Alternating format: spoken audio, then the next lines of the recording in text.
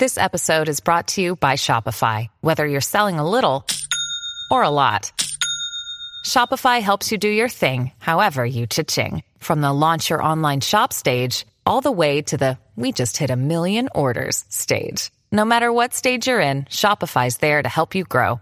Sign up for a $1 per month trial period at shopify.com/special offer, all lowercase. That's shopify.com/special offer.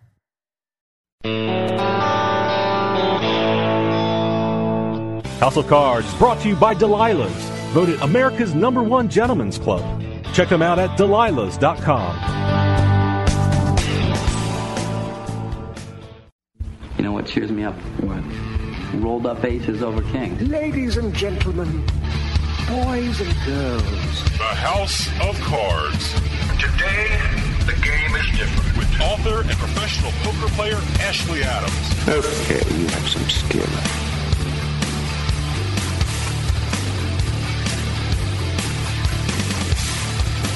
Hello, listeners. Welcome to House of Cards. This is Ashley Adams, and we have an amazing show tonight. You know, sometimes we have guests that people haven't heard of who are interesting.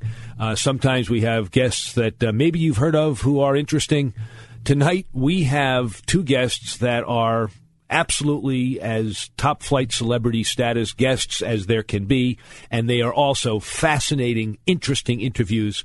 First, we have Barry Greenstein, author of Ace on the River, and well-known as an extraordinary cash game player, tournament player, and as my rabbi would call him, a mensch in the poker world, a guy that does good things, also has a great sense of humor. And then we have somebody who has an effect named after him. That's right, we have Chris Moneymaker, who changed the face and the world of poker forever in 2003 when he won the main event after winning an entry and a seat from PokerStars online. It absolutely has changed the game. He's going to talk about the revolution that followed him and talk about his own play, his own experiences, and his own observations about the world of poker that he has experienced. And, of course, we'll then have a segment of Mailbag. So please stay tuned. I'm sure you'll be pleased.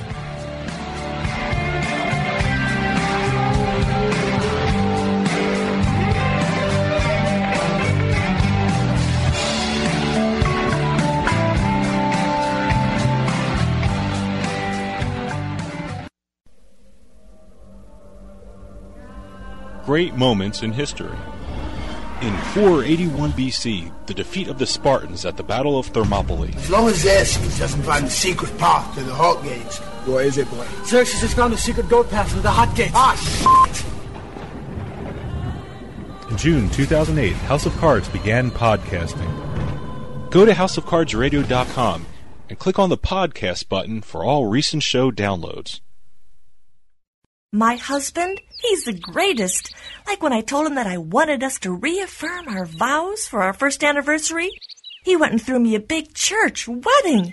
Ever since then, every single anniversary, we've gotten married again. Chapel weddings, scuba weddings, Elvis weddings. Sometimes I don't know why he does it. Bachelor party so good, he'll want to get married over and over again. Delilah's. Oh, we do the whole thing with the bridesmaids and the reception. He even gets his little boy's night out. Delilah's bachelor parties. Phenomenal food, scintillating cigars, and the world's most beautiful showgirls. Last time, he came back saying he could see my inner beauty and that I shouldn't just walk through life, I should dance. See? He's the greatest. Delilah's bachelor parties. Get all the details right now at delilahs.com and give him the party he'll remember for the rest of his marriage. Delilah's, the biggest, the bravest, the best. Hi, listeners. This is Ashley Adams. I just wanted to let you know about a newspaper in the New England area. If you're looking for poker tournaments or the latest promotions at Foxwoods, Mohegan Sun, Twin River, or if you want to find out what's happening in Las Vegas, Atlantic City, or other casinos around the country, then I recommend you check out New England Gaming News for all the latest news, events, and hot casino action from around the region. You can do that in one of two ways. You can either pick up their free copies at gambling venues throughout New England, or you can visit them at www.thenegn.com and sign up for exclusive specials and promotions. That's www.thenegn.com. The New England Gaming News, New England's only resource for complete casino and poker news. Hey, you serious about poker? Then winning 7-Card Stud by Ashley Adams is a must-have for stud players of all levels. In Winning 7-Card Stud, the World Series of Poker veteran takes you through a series of lessons and strategies designed to make you a better player in all phases of your game. The techniques of betting, what cards to play, how to read the other players, the art of bluffing. You'll learn to master them all. Winning 7-Card Stud by professional poker player Ashley Adams. Available at Amazon.com.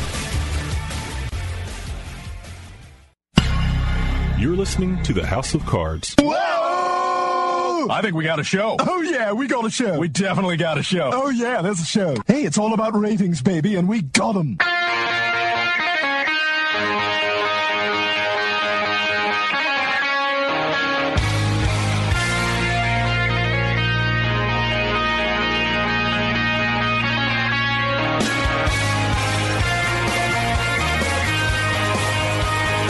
Welcome back, listeners.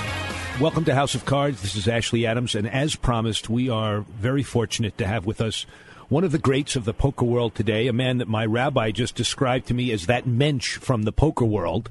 We're here with Barry Greenstein. Barry, are you there? I am, Ashley. Hi. Hi. I have to ask you right off the bat, your general persona is of a very even-keeled, altruistic guy who gives a lot of his money to charity. Is that a fair depiction of you, do you think? Is that accurate?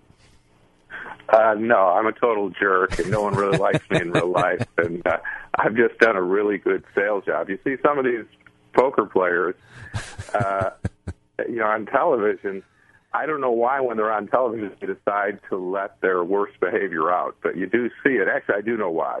We've got a bunch of guys who are part of the Buffoon Corps who think that poker is professional wrestling. So they go into character when they're on TV. And the fact is, a lot of people who don't appreciate poker talent like to see them. We see a lot of these guys at the featured table on ESPN. So I think it's an option for poker players a lot of times once they get in the limelight, whether you want to be a professional poker player and people see you make skillful plays, or whether you want to be a professional wrestler and if people see you yell at other people, call them idiots, claim that you're a great player and everything that happens bad to you is because you're the unluckiest player on the planet. Those are the two different ways to go. So I've chosen to not show my true colors. Like I said, I don't think people like me at all, and to just be kind of subdued and try to let my game do the talking. That's very good. Do you ever lose your cool? Well, not on TV, obviously. But do you ever lose it in a cash game? Yeah, well, actually, poker, money is emotional to a lot of people. When you play poker, at times you're going to lose some. But I think for myself, what happened is I played a lot of sports when I was young. This is ESPN. I guess most of your listeners are going to be into sports. I went through Little League when I grew up many years ago, baseball was the national pastime. So I probably from the time I was 5 years old played baseball every single day. We played wiffle ball first, and then we go out to what we called the prairie and play fast pitch, and regular baseball. And during the fall we played football and basketball. That's all I did every day is play sports. And I think sports is really good training for poker, because you learn that, things don't always go your way. And really one of the things I learned is, I think it was an Old Spice commercial said it, but you don't want to see them, you don't want to let them see you sweat. Right. And so, that's just how I grew up, was playing sports and being tough. And if you, collided I remember in college diving for a football and colliding head first into a car in a parking lot we were playing. But, of course I was proud that I made the catch, even though I was bleeding all over. It's just that was kind of how I grew up. People look at poker players as sedentary because I think a lot of the new crowd is. We have a lot of the current group of poker players that grew up sitting behind a computer. So it's a very different way to transition into poker. That's true. But like I said, because of the way I did it, if you look at guys like Doyle Brunson, he was an athlete, he was a basketball player and a runner. and even late Chip Reese, played football until he had a hamstring injury or something that nagged him for a while. And, we all grew up playing sports, and so we learned to control our emotions. You didn't let other people get to you. There might be trash talking, whatever, but, you were able to control yourself. So that's it. And I always, when people always ask me, when someone's young, and, and they want to get into poker, what should they do? And I still think when you're young, you play sports. And when you're like over the hill, like I am now, and you can't play sports as well poker is a good way to get your competitiveness out. And we see this in a lot of athletes. They've always, whether it's baseball players especially, are known for playing cards on the buses or planes or whatever. And once they can't compete in their sport, they play poker. It happens all the time. And so I think that, and obviously sports are healthier for you than playing poker. So I always say, poker is something that we've seen even with a lot of young kids. They get so much into that, we've even had some of them drop out of schools, the ones who want to drop out of college, for instance. Some of the smart kids, we want them to get well-rounded, get educated. And so I think poker can wait till, you can play it in your teens and 20s, but it's right to play it in moderation, be doing these other things so you're a well-rounded person. So you're suggesting that for most people, at least until they're older, poker remain as a hobby, as a secondary thing, and that from Barry Greenstein's perspective, kids are better off being kids and doing physical sports and doing their life, and not taking poker too seriously. Is that what I hear you saying? For sure. My son Joe, had a life where he was in different businesses. He was in the dot-com boom. He didn't play a hand of poker until he was 27 years old. So that's, how I raised my kids. And I have a younger son, Nathaniel, wants to play poker. He plays some, and, I don't see anything wrong with playing poker. It's a good game. There's a lot of logical thinking ability and a lot of psychology involved. And, I don't think it's unhealthy to play poker, but, I played poker on the weekends when I was in high school and in college. And so it wasn't something that dominated my life. But I always kind of knew it was something because, I had I showed some ability there, and I did well. Something where I could make money if I needed to in a pinch, because I seem to be talented at it. But I think one of the other problems, like I've had parents call me up all the time and say, my son just wants to play poker and he's making money, so it's really hard to stop him. Because once he sees that he can do that, why does he want to do other things? And really, what's at the core of the problem is bad parenting. Because, I said, well, what did you teach him? She says, well, he could have been successful being an investment banker like his uncle and could have made a lot of money that way. And I said, well, see, that's what the problem is. You've been teaching your child that money is equals success. I didn't grow up thinking money equals success, so I was never compulsive about, I made money, so I should do this at the exclusion of everything else. We see this in a lot of the kids where they're thinking, well, of course I have to play. I can make money at it. Well, is that what your life's supposed to be, just chasing money? Well, there are lots of ways to chase money. I guess you could go out and steal some too. But there's more to life than making money. We all want to make money, but the most enjoyable way to make money is doing it in a well-rounded way where you also have other things in your life, and eventually you do it in something you're passionate about, whether it's being a doctor or some other trade, or maybe it will be poker.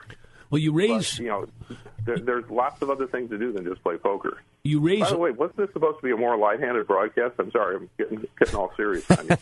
Well, we have our religious hour later. But actually, you've raised some very, very interesting issues, and I'm curious to know what you were taught was the definition of success when you were growing up, Barry. I think you're from Chicago. Is that what you said?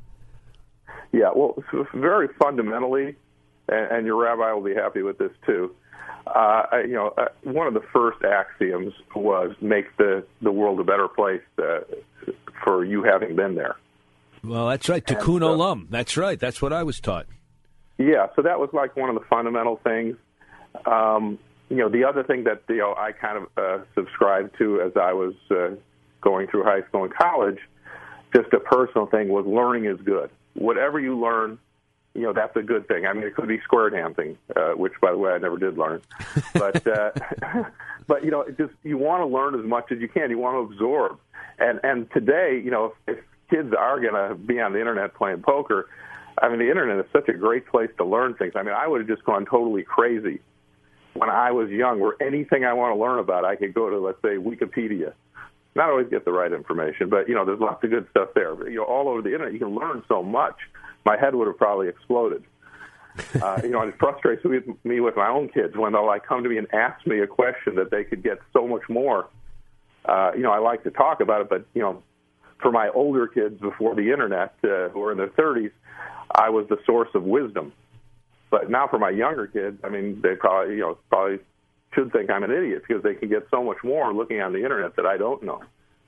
Well, you raise another very big question. And if you were taught as a kid that the definition of success was making the world a better place, and then you were taught to learn stuff, why is it that you are playing poker today? Do you think that by playing poker you're making the world a better place? Are you learning stuff? And have you ever thought about, I'm going to be a teacher now. I think I'm going to give up poker and go be a teacher or go be a rabbi or go be a nurse or something? Well, I've gone through different stages. I went through graduate school where I could have gotten my PhD at a young age, but I was playing maybe too much poker, actually, because I was traveling around doing different things. But I was enjoying my life and taking my time.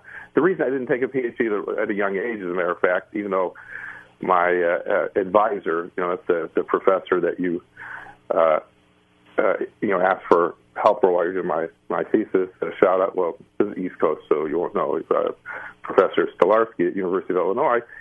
I was about 23, he said, you really should write up the stuff you got and get your PhD. And I said, well, the problem is when I get out of graduate school, I'm probably going to be done with this stuff. And I really like math. That's what I was getting my PhD in. And I want to solve all the stuff I'm working on. He says, well, it's no problem. You're going to be a math professor, and, you'll do a paper now that's your thesis, and then you'll do follow-ups for your first few papers when you're a professor. I said, yeah, I'm making more than math professors do right now. I was driving a Jaguar, which, isn't much to the young breed of internet player who maybe has a private plane, some of them. No, I'm just kidding. They're not that big. But, in those days I was making a lot of money, and what I thought was a lot of money. And I wasn't that materialistic, so I didn't need that much. And so I said, no, I want to take my time. Well, he was actually right. I should have kicked the thing out. What happened is life took over, which I guess we learned in Jurassic Park when they thought they could just have this park and wouldn't affect everything. Well, for me, life took over because I got married. I met a woman who was also a professional poker player. I never planned on getting married. She had 3 kids. And I felt we had to make a decision of, getting married or not getting married. And, if I didn't have kids, we lived together, whatever, I wouldn't have felt any rush. But because there were kids involved, we decided to get married. Seemed like the right choice. Well, once life took over, and I had to be a daddy, it took a lot of my time. But also, it became a point where we had to get. Actually, I'm going down the wrong path. But what happened with kids and with these things, there are financial responsibilities. And what I learned in college was if I needed money at different things to buy a house, to do different things, cards was the way to get it. It was the quick way. So I ended up playing cards because I could make more money than other jobs. So, that was how I went down that path. How did you get started doing it then? When did you first get started as a pro? When I was 12 years old. So it's kind of hard for me to knock kids who were playing too young. What happened was I got invited when I was 12 years old. I think I was in 8th grade. And got invited to a poker game. Brought a few dollars in quarters, and I think, I can't say, I'm getting old, I can't remember, but I won, more than $10 worth of quarters, had a pocket full of quarters. And the next time I played, I think I won about $36. And I remember because I just had it was all in quarters. And so it just happened on these weekends when I played, I won much more often than I lost, and that's how it all got started. So just always this thing, even in college, sometimes I might need some money, or I remember sometimes someone didn't have money for tuition. I said, well, I can just play poker. I can make that money and help you out, and made some money playing poker, and it just came to where I always had money, kind of enough more money than I needed because I really didn't do much that required money. And just had it salted away and go out on the weekends, make some more, build it up. And it wasn't very emotional to me. I think it would have been if I lost. One of the things that, I'm known for in the book that I wrote is talking about intermittent reinforcement. What happens to people, we don't have, like the government, we're having a fight about online gambling, wants to talk about people addicted to gambling. Everyone knows someone who's gambled too much and lost. But the truth is, gambling can take all sorts of forms, whether it's investing in failing businesses. I mean, it's just part of capitalism. In capitalism, you gamble on different ventures in the stock market or businesses, and some people win, some people lose. And so also it can happen in poker. But the people who really get kind of tied in emotionally are the ones who go through this up and down cycle where they win and now they feel good and then they lose it back and they want to feel bad and they want to get that money back and they keep going up and down. I had such a smooth ride at the beginning because, and part of it is because that axiom about learning is good. I took poker as really an academic venture, like a lot of the young players do now. I studied what other people did. There wasn't the reading material and the resources that we have today, so I had to learn a lot of it by watching what some of the better players were doing. But I looked at the game mathematically, I looked at the game psychologically, and just on my own, for the most part, kind of came to better solutions than a lot of other players. So it put me ahead of most players. And but it was so smooth for me because the average skill level wasn't what it is today, that I didn't have many losses. It was kind of like, my own personal ATM. I don't think ATMs existed when I was young, but that's what I would have called it now.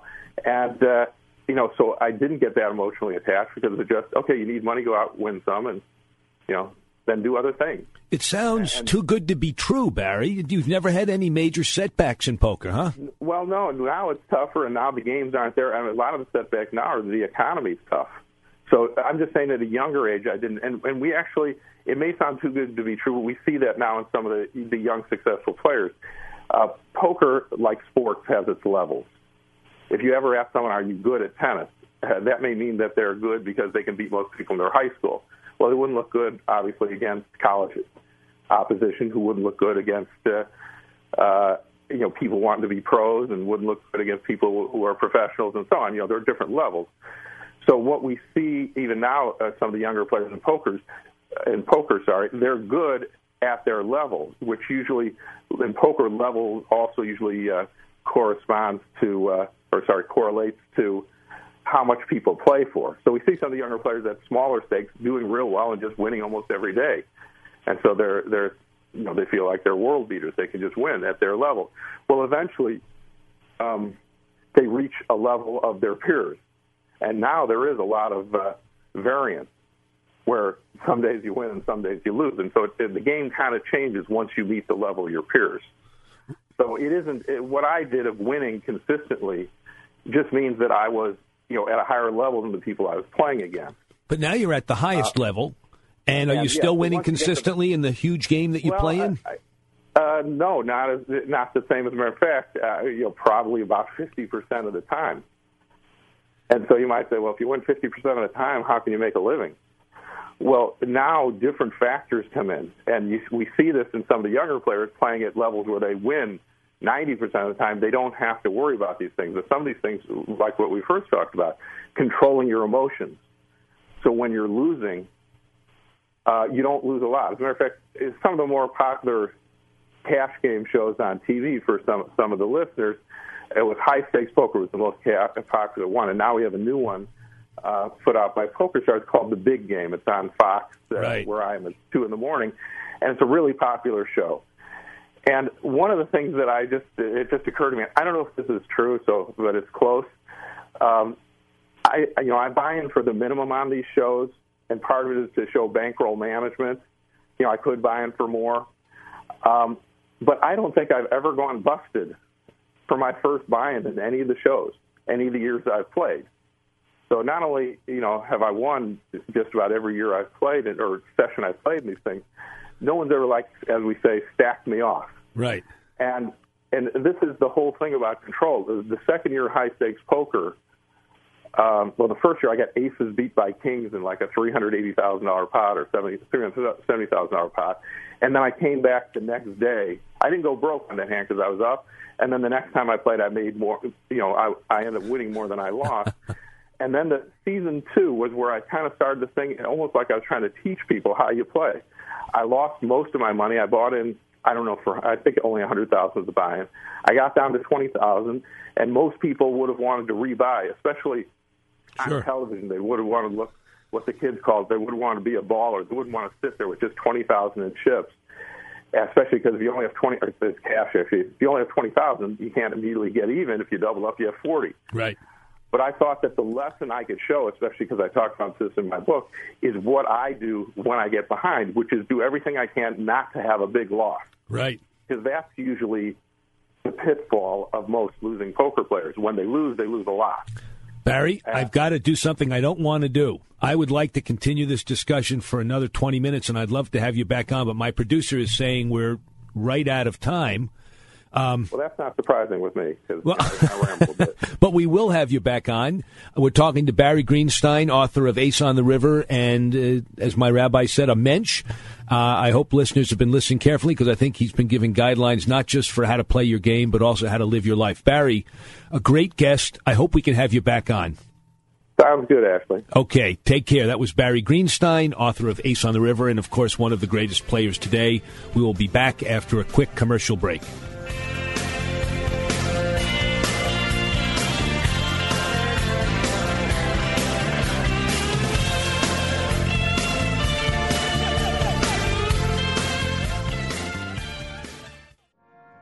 Great moments in history. In July 1937, Amelia Earhart was informed by her navigator, Fred Noonan, that they were off course over the Pacific Ocean. You're lost! You just sit here telling me that I'm not intelligent. Can I hold the No. Now, can I hold the No. That is so not cool. In June 2008, House of Cards began podcasting.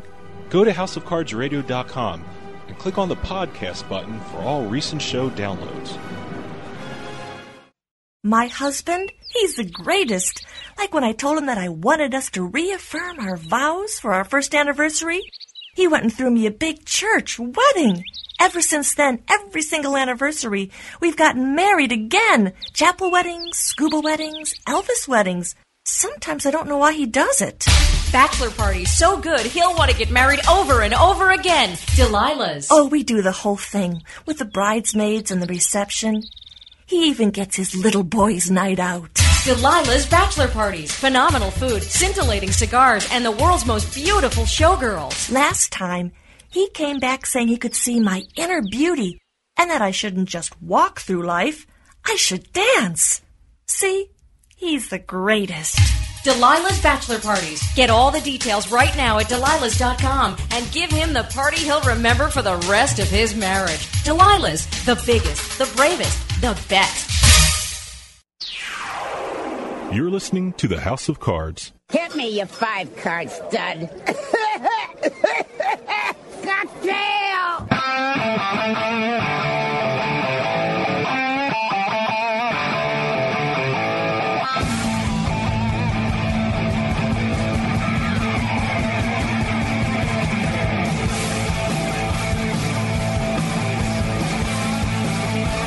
Welcome back, players. This is Ashley Adams. You're listening to House of Cards. And as promised, we are here with Chris Moneymaker. Chris, are you there? I am here. How are we doing, Ashley? I'm doing great, and I'm very pleased that you could make the show, because it's not very often that there are people that an entire generation of players are named after, the Moneymaker effect. And I'm wondering now, in retrospect, and maybe this is such an obvious question that nobody's ever asked it, are you glad you won in 2003? Yeah, I'm very happy I won in 2003. I had obviously no idea it was going to have the effect that it did have. Honestly, I thought, I just won a poker tournament. I was going back to work. I won the tournament on a Saturday night. We had a party Sunday, and I was back at work Monday. I didn't think life was going to change near as much as it has. How has it changed? Don't work there anymore, number one. I stayed on for about 9 months, and then I realized I could make a living playing poker after I got second at a WPT event. And after that, my boss came in and basically said, if you don't quit, I'm going to fire you. You need to be going and doing other things. So at that point is when I pursued my poker career, and now I pretty much travel around the world playing different tournaments. I don't play as much as most pros. I try to stay at home with my family when I can, but I still travel quite a bit and get to see a lot of great places. Well, tell us some of the more interesting experiences you've had since winning. I imagine there are experiences that are not just playing poker, but other things that you maybe never thought you'd experience by going all over the place. Anything stick out particularly? Just all the people I get to meet. I mean, it's not very often that you go to a tennis match and Andy Blake and or Andy Roddick and James Blake want to meet you and you get to hang out with them, or you go to someone's house to play poker and all of a sudden Leonardo DiCaprio or Ben Affleck shows up. I mean, and they're more interested in talking to you. It's really a surreal experience, and just meeting all those different people and being in a lot of different situations, where I've met so many athletes and celebrities. It's a really cool and it's a quite frankly fun experience. Do you play any poker other than in tournaments? Do you play in do you have a regular game at your hometown? No, I don't have a regular game in my hometown. We used to a long time ago, but it got to be where a lot of people were going broke in the game and people couldn't keep up, and so we started lowering the stakes, and then got not fun for some people, and by the time it was all said and done, it just wasn't worth keeping it up, and it was more fun for him than anything else for a long time. It got to where it was, people were buying in for $10, and it was like, okay, well, I'm just not going to do this anymore. And that's been 4 years ago. So periodically I'll go down to Tunica, which is about 45 minutes from me. I might go down there once every 3 months and play a local game, but for the most part I play on PokerStars, or I travel and I play wherever I travel to. Well, what's happened, I guess, and this has often intrigued me because for me poker is not my primary way of earning money, and I imagine for you, you used to make some money at poker, and then you got this incredible run, and you won your seat, and you got to play in the 2003 main event, and then you found yourself as a professional poker player. Is that right? I mean, did you consider yourself a pro before you actually sat down at the 2003 main event? Oh, not in a million years. Okay. No, I was by far a recreational player. Okay, so you were a recreational player, and then you became a pro, and I'm wondering, did it change the amount of pleasure you got out of playing poker when it became your job? Yes and no. I mean, I consider myself. I try not to think of myself. I'm a professional poker player in a sense, but I also most of my money is derived from endorsements. So I do play poker, but I get to choose sort of when I play poker.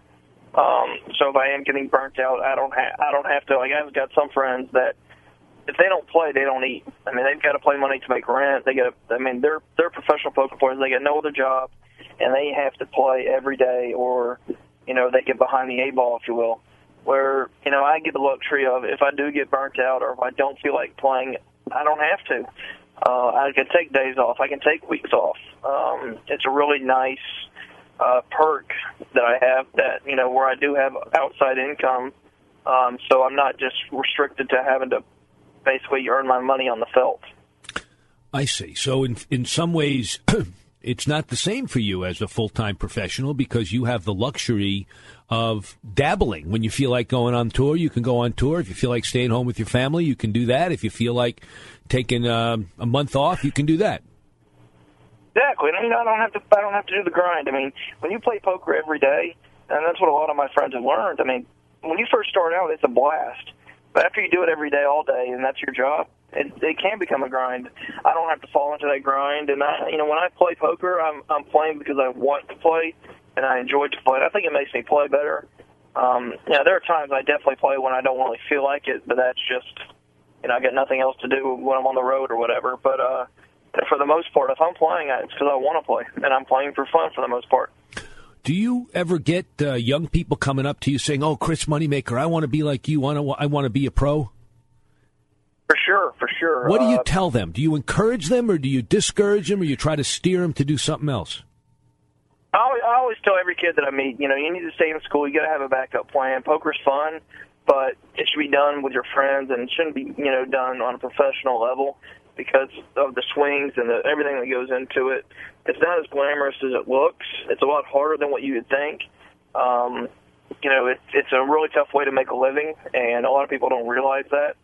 So I would definitely tell them to have a backup plan, because once you decide you're going to be a poker player and you drop everything else, it's real difficult to go find something else to do. Yeah, that was my next question. If for whatever reason, let's say the crazy legislature made poker illegal at every level, you couldn't play online, you couldn't play anywhere, and you could not play poker anymore, Chris, what would you do? You got your money, you got your comfortable life, but what would you do for work or for your pastime? Well, I was an accountant in my past life, and I would probably try to get back to there, but I've been out of it for so long. I would probably be delivering pizzas for a little while until I found something. Honestly, I don't know what I would start doing. I might day trade. It's sort of hard to figure out what I would do. I'm sure I would probably live close to a casino and play live, but that's such a hard thing to do. Yeah. Do you have any favorite casinos? You've traveled a lot. You've played a lot of tournaments. Any place that if you were to pick one or two places just that you could play all day long if you wanted to, that you would choose? I don't think I would choose anywhere to play all day long, but if I had to, obviously Vegas. If I was going to be a full-time live professional poker player, I would live in Vegas just for the simple fact of the different casinos that you have to choose from. When I go play in the World Series every year, I stay in a different casino every single year because I like a change of environment. I like a change of atmosphere. Every room is different. Every room offers different stakes or different players, just a different feel. So there's not one casino that I would just go to every single day. I have to have variety in my life, and I think going to, having different options is a great thing. Have you been to the casinos in Pennsylvania yet? Pennsylvania. I'm sure I have. I know I've done some appearances up there. They got a poker room in Pittsburgh, the Rivers, and then they have them down by Philadelphia and south of Pittsburgh. They just started poker in July. Yeah, no, I don't think I've been there for those then. I came up there and did a promotion a couple years back, but I haven't been up there to the casinos yet. I know you just got back from the big event, the Deep Stack event at Foxwoods. How would Foxwoods compare to some of the places in Las Vegas that you've played? Oh, I mean, if you're in Foxwoods, you feel like you're in Vegas. I mean, it's a Vegas-style casino. It's humongous, first of all. It's bigger than a lot of the Vegas casinos. The only downfall to Foxwoods is it takes you so long to get there. That's really, I mean, if it didn't take an hour by car plus the plane ride to get there, I'd probably go to Foxwoods quite a bit. It's a really nice place, and I really enjoy going up there. It's just so hard to get there that it's not one of my frequent trips. Right. Well, I'm eager to hear what your future holds. What are you planning to do over the next 6 months and year? Do you have any tournament plans? Do you have any travel plans? Oh, for sure. Well, PokerStars is having the W Coup coming up, which starts September 5th. So I plan on playing almost every event. I've got to go to Argentina and play in the Latin American Poker Tour Finals September the 21st. So that's going to eat into a little bit of the W Coup. Once I get done with the Latin America, I'll be playing the main event of the W Coup while I'm down there. And then I fly straight from Argentina to London to play in the European Poker Tour. I'm going to play the main event. I'm going to play the High Roller event over there. I'll be back October 5th. I'm going to go do an appearance for a buddy up in Toronto. And the North American Poker Tour is holding an event in November. So I'll be there, and then I'll be in Australia in December, and then down to the Bahamas in January, and then Tunica in January. Wow. Now, it's a lot of travel. Do you travel alone, or do you travel ever with your family? I have 2 young kids at home, so I travel alone except for the Bahamas trip. We also just signed up for a poker cruise in February. So both of those I'm taking my family with me. But I'm taking the in-laws. I'm taking everybody. When we go as whole horde of people. An entourage. Exactly. I mean, we bring 15 people when we come. So that lets my wife have her parents to help with the kids while I'm playing poker all day in the tournaments. And then once I'm out of the tournaments, then we all get to go out and enjoy the weather and stuff, and enjoy the islands or wherever we are. But for the most part, the Bahamas and those cruises are the only ones my family go on. I travel pretty much everywhere else. Sounds idyllic. I got a couple other questions. First of all, I'm wondering, you've been in a lot of different places all over the world. Is poker once you sit down at the table, is it the same every single place in the world, or could you say, well, when I played in Australia, there are some things that are different there from here? I mean, are there differences in each place, or is it pretty much poker's poker? Oh, no, it's completely different in a lot of different areas. I mean, I remember I was in England. I think it was England. Maybe it was Holland. And when I bet, whenever I bet, I always cut my chips. And it's a string bet over there. So it took me a long time to figure out that whenever I slid my bet out, I had to slide it out as one. I couldn't cut my chips when they were out there. It was called a string bet, and I didn't, that's completely different than what I'd ever heard of. You go down to Latin America, for example, a standard opening raise in a U.S. tournament or European tournament is probably going to be like 2.5 to 3x, depending upon the blinds. Down there, a standard opening raise is 5 to 6x. So, I mean, just the betting patterns are different down there. Up in Foxwoods, actually, it was really, really random that, I was seeing a lot of 5 and 6x raises, which you don't see very often. Just being that was a little bit of pocket that I saw where, there's a lot of that going on. Mm-hmm. And I asked someone, what's the story there? And I said, well, in the predominant game, the 1-2 game at Foxwoods, that's sort of what the average bring-in is. That's what most people bring it in for, because you have to run people out. And I guess they just brought that into the tournament atmosphere over there. That's right. In fact, I'd say in a lot of I play all over the United States. I'm not the international traveler you are, but I tend to go to the 1-2, 1-3 games everywhere in the United States. And I find that in a 1-2 game, it's unusual for the first raise to be for anything less than 10, and usually it's 12, and in some places it's 15 or even 20. It's 1-2, and then people will come out and it's 12. They won't make it 6 or 8. And I guess that translates into some of the tournaments, especially in South America. One other question.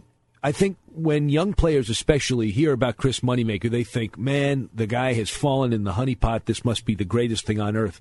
But I suspect that there are some negatives to this experience, some things that you don't love about being a huge celebrity and going all over the world. What would be some of the negatives, if there are any?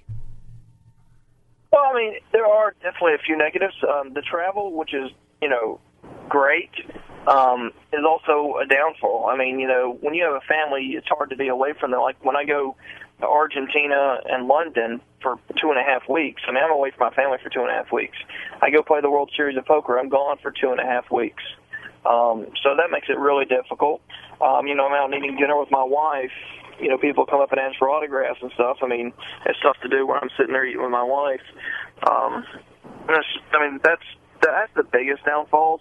I guess in expectations, I don't really have a whole lot of, expectations when I play, but it seems like whenever I bust out of a tournament, people are like, wow, you should have done a lot better than that. I'm like, well, the poker tournament, things happen. What can you do? It just seems like everybody's expectations are elevated. That's right. They think you're supposed to win every time. One last question for you, Chris. And by the way, for those of you that just tuned in, we're fortunate to be talking with 2003 main event winner Chris Moneymaker. Really changed the world of poker. One last question. You said you have 2 young kids. They say to you, Daddy, we want to become professional poker players. What do you say to them? Well, you're going to have to put in a lot of study time. You're going to have to work at it. It's not going to be something that you're just going to pick up and start playing.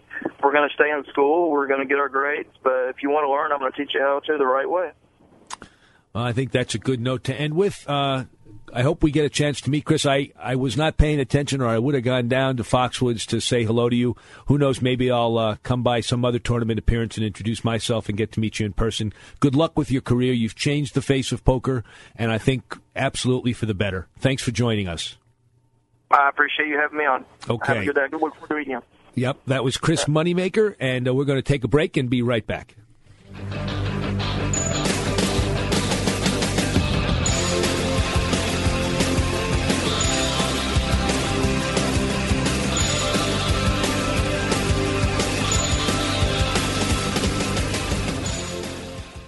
Hey, you looking for poker tournaments or the latest promotions at Foxwoods, Mohegan Sun, and Twin River? Or want to find out what's happening in Las Vegas, Atlantic City, and other casinos around the country? Then check out New England Gaming News for all the latest news, events, and hot casino action from around the region. Visit thenegn.com and sign up for exclusive specials and promotions. That's www.thenegn.com.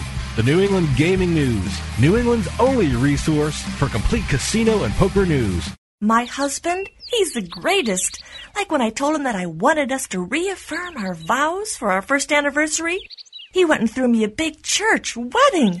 Ever since then, every single anniversary, we've gotten married again. Chapel weddings, scuba weddings, Elvis weddings. Sometimes I don't know why he does it. Bachelor parties so good he'll want to get married over and over again. Delilah's. Oh, we do the whole thing with the bridesmaids and the reception. He even gets his little boy's night out. Delilah's bachelor parties. Phenomenal food, scintillating cigars, and the world's most beautiful showgirls. Last time, he came back saying he could see my inner beauty and that I shouldn't just walk through life, I should dance. See? He's the greatest. Delilah's bachelor parties. Get all the details right now at Delilah's.com and give him the party he'll remember for the rest of his marriage. Delilah's, the biggest, the bravest, the best. Hi, listeners. This is Ashley Adams. I just wanted to mention something, that if any of you have any poker questions that you would like to ask, we are always interested in your questions and comments about the show, about the guests, strategy questions. They could be practical questions about where and how to find the game. Send your questions to info@houseofcardsradio.com. And you can also get our tweets on Twitter at www.twitter.com/HOC Radio. We're very interested in them. And, of course, if they're particularly interesting, we'll put them on the air and answer them here in our segment of Mailbag. Info@houseofcardsradio.com and www.twitter.com/HOC Radio. Info@houseofcardsradio.com and www.twitter.com/HOC Radio.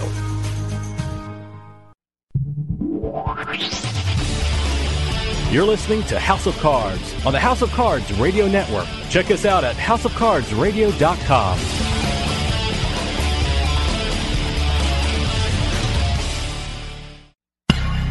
You're listening to the House of Cards. Since the players are looking to beat the casino, the dealers are watching the players. The boxmen are watching the dealers. The floormen are watching the boxmen. The pit bosses are watching the floormen. The shift bosses are watching the pit bosses. The casino manager is watching the shift bosses. And the eye in the sky is watching us all.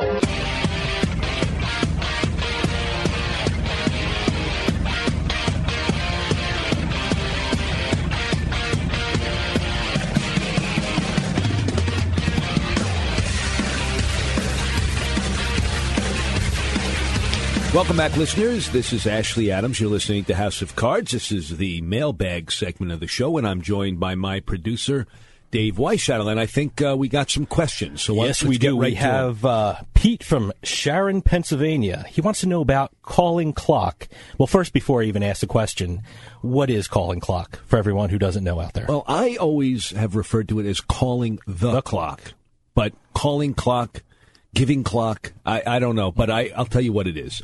Calling the clock is something that happens typically in No Limit when a player is taking a long time to decide what to do, sometimes because he or she genuinely can't decide what to do, sometimes to deliberately make the opponent get impatient to try to get a read.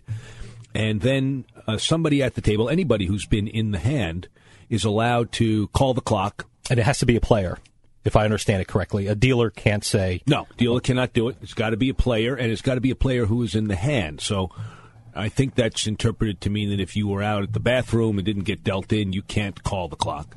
but somebody, I believe that's correct. I may be mistaken, but somebody who's in the hand can say, I'd like to call the clock. Then the dealer gives the player 60 seconds. And then when it's 60 seconds are up, they are given 10 seconds that are counted down. And when that time is over, if the player has not yet acted, the dealer declares that the hand is dead. Okay, the question we have is, how long is a reasonable time to wait for a player to call clock? That's a matter of discretion. As far as what's reasonable for a player, it totally depends on the situation. For example, if there's a player who has regularly been delaying action, even action like it's no bet, deciding whether to bet or not, whether to check, maybe you only wait 2 minutes. And then you say, I'd like to call the clock on this guy who's been slow every time.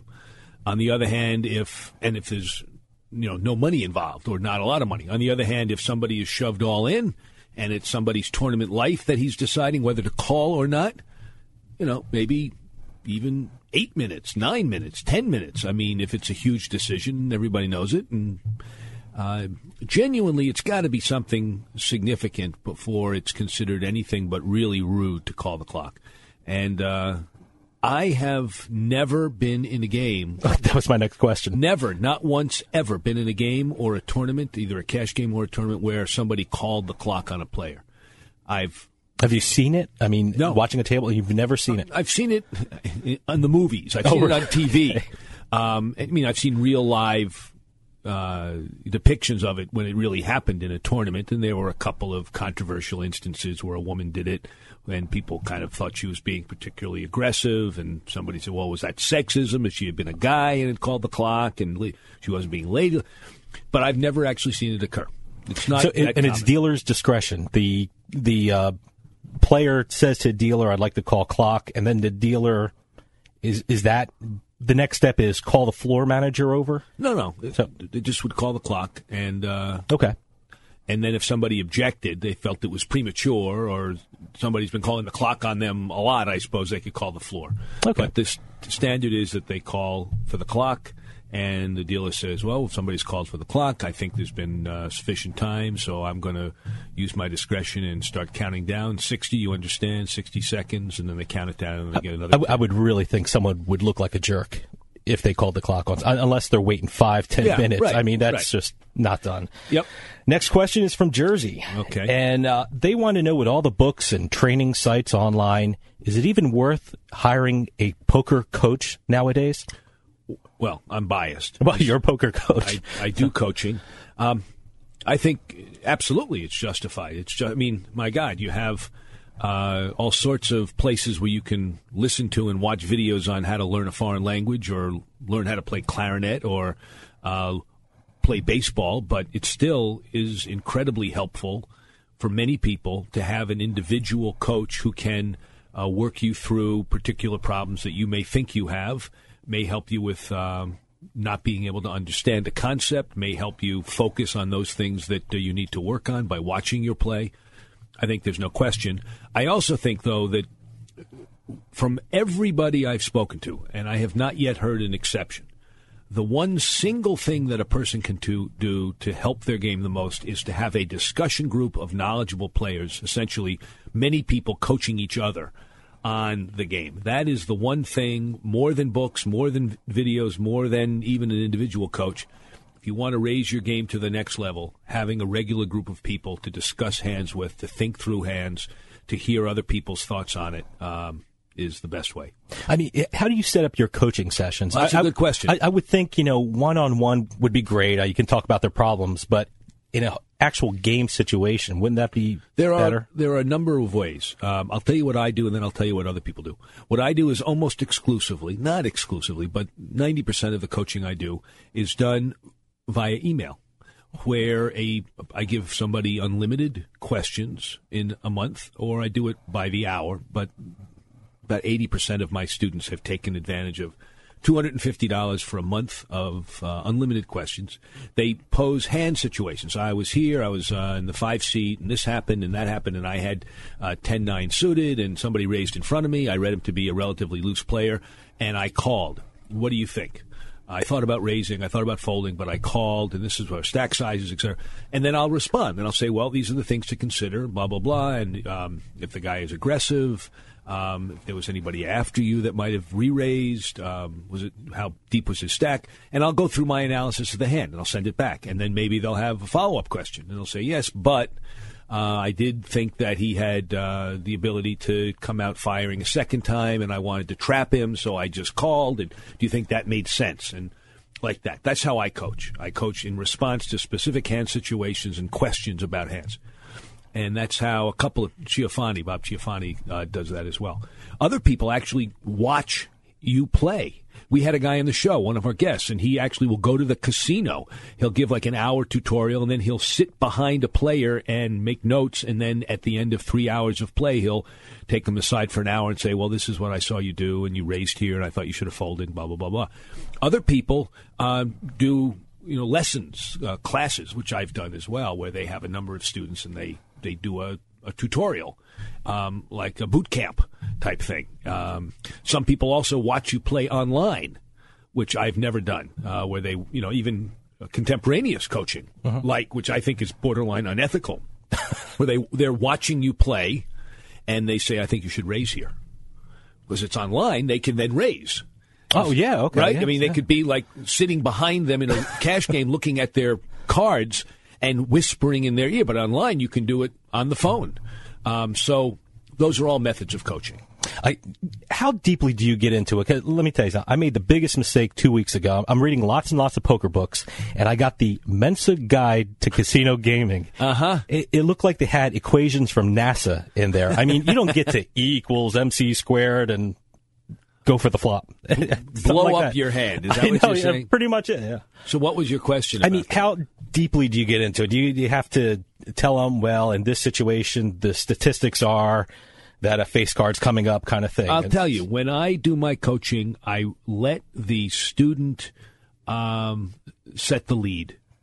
So if he asks me a general question, when do you raise with a pair of nines in no limit? I might respond generally. On the other hand, I had a student recently who, would cite very specific stuff, and he'd ask me, how does so-and-so match up against such and such? And then I'd give him some statistics to use. And then if I give a general answer and the student wants more information, I'll respond to the follow-up by giving more information. So I let him set the lead. Some players want me to give them a tutorial first on how to, about pot odds, and I'll teach them in that way. So that's generally what I do. And so all of you out there that are interested in becoming students of mine, info at houseofcardsradio.com. That's all the time we have. Folks, thanks for listening. Come back next week, and good night and good luck.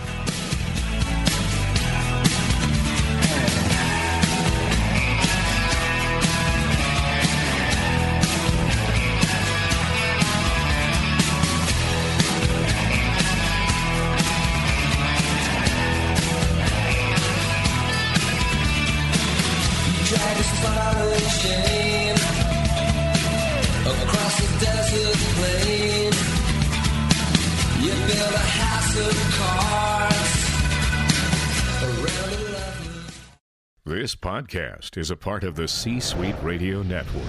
For more top business podcasts, visit c-suiteradio.com.